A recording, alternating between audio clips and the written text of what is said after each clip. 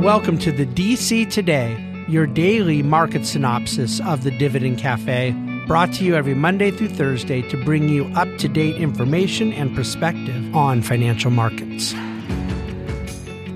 Hello, welcome to DC Today on Wednesday, February the 28th. It is good to be with you as it always is. And we opened, futures were negative coming into the open, and we opened down. We were down as much as 200 points and then sort of slowly regained for a lot of the day at least. Rates on the day, at least on the Treasury rates, were really kind of unchanged. We dropped about 2 basis points on 10s.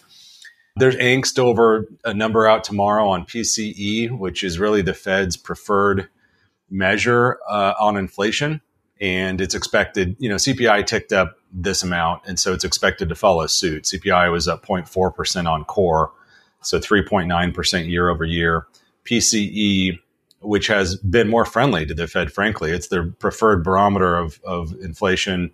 And also it has been tracking closer to their target versus the fixed basket of goods and services that CPI tracks.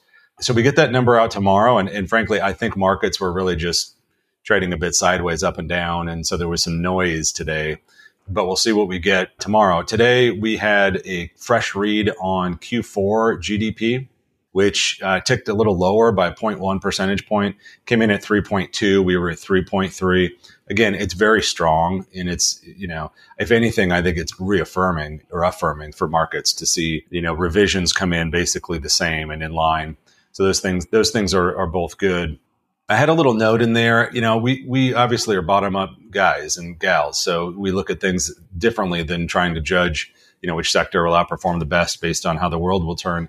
But nonetheless, this is a pretty interesting period of time with a rising real Fed funds rate. And so it's worth just looking back in history and to see different periods of time, different sample sets during those types of environments, which sectors tended to outperform. And it was the defensive historically, pretty much across the board.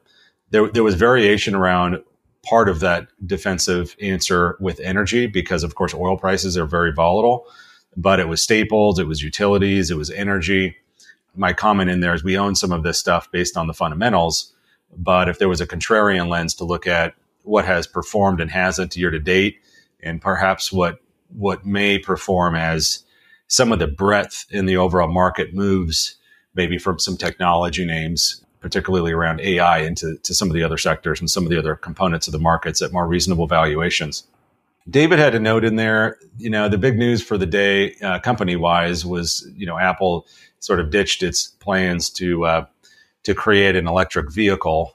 And, this is not something that they just started and then gave up on. This is something they've been working on for a decade now and decided to cut ties with it.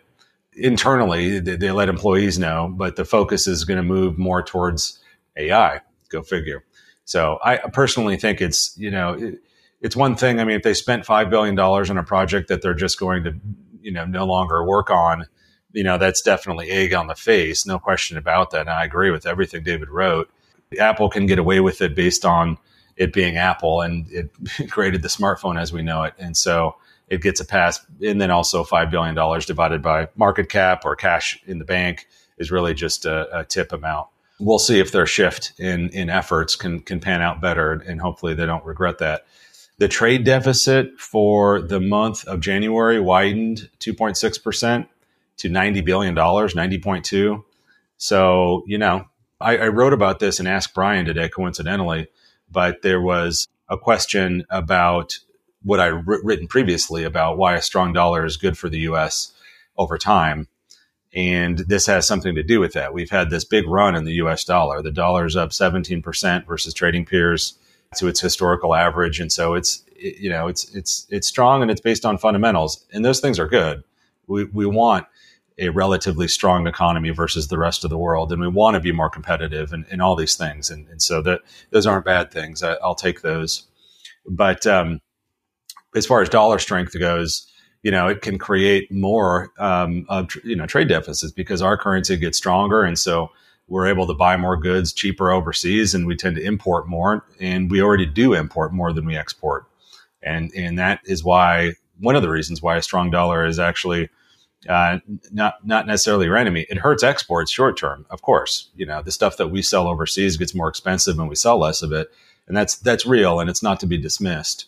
But over time, if we value being the world's reserve currency, having it be stable, having it be strong, having it be trusted, all those things are why it is that. And so we'll take some of the short-term bad with the very long-term good, was my point. Again, tomorrow we've got PCE that will come out. That'll be the main headline that I'll walk through with you. And we also have some jobless numbers out as well that I'll walk through. But I'm going to let this end a little short today. For those that have interest, I'll be on CNBC World's Street Signs tomorrow night at 6 p.m. Pacific. And with that, I'm going to let you go for the evening. I wish you all well and talk to you soon. The Bahnsen Group is a group of investment professionals registered with Hightower Securities, LLC, member FINRA and SIPC, and with Hightower Advisors, LLC, a registered investment advisor with the SEC. Securities are offered through Hightower Securities, LLC. Advisory services are offered through Hightower Advisors, LLC. This is not an offer to buy or sell securities. No investment process is free risk. There is no guarantee that the investment process or investment opportunities referenced herein will be profitable. Past performance is not indicative of current or future performance and is not a guarantee. The investment opportunities referenced herein may not be suitable for all investors. All data and information referenced herein are from sources believed to be reliable. Any opinions, news, research, analyses, prices, or other information contained in this research is provided as general market commentary and does not constitute investment advice. The Bahnsen Group and Hightower shall not in any way be liable for claims and make no expressed or implied representations or warranties as to the accuracy or completeness of the data and other information, or for statements or errors contained in or omissions from the obtained data and information referenced herein. The data and information are provided as of the date referenced. Such data and information are subject to change without notice. This document was created for informational purposes only. The opinions expressed are solely those of the Bahnsen Group and do not represent those of Hightower Advisors, LLC, or any of its affiliates. Hightower Advisors do not provide tax or legal advice. This material was not intended or written to be used or presented to any entity as tax advice or tax information. Tax laws vary based on the client's individual circumstances and can change at any time without notice. Clients are urged to consult their tax or legal advisor for any related questions.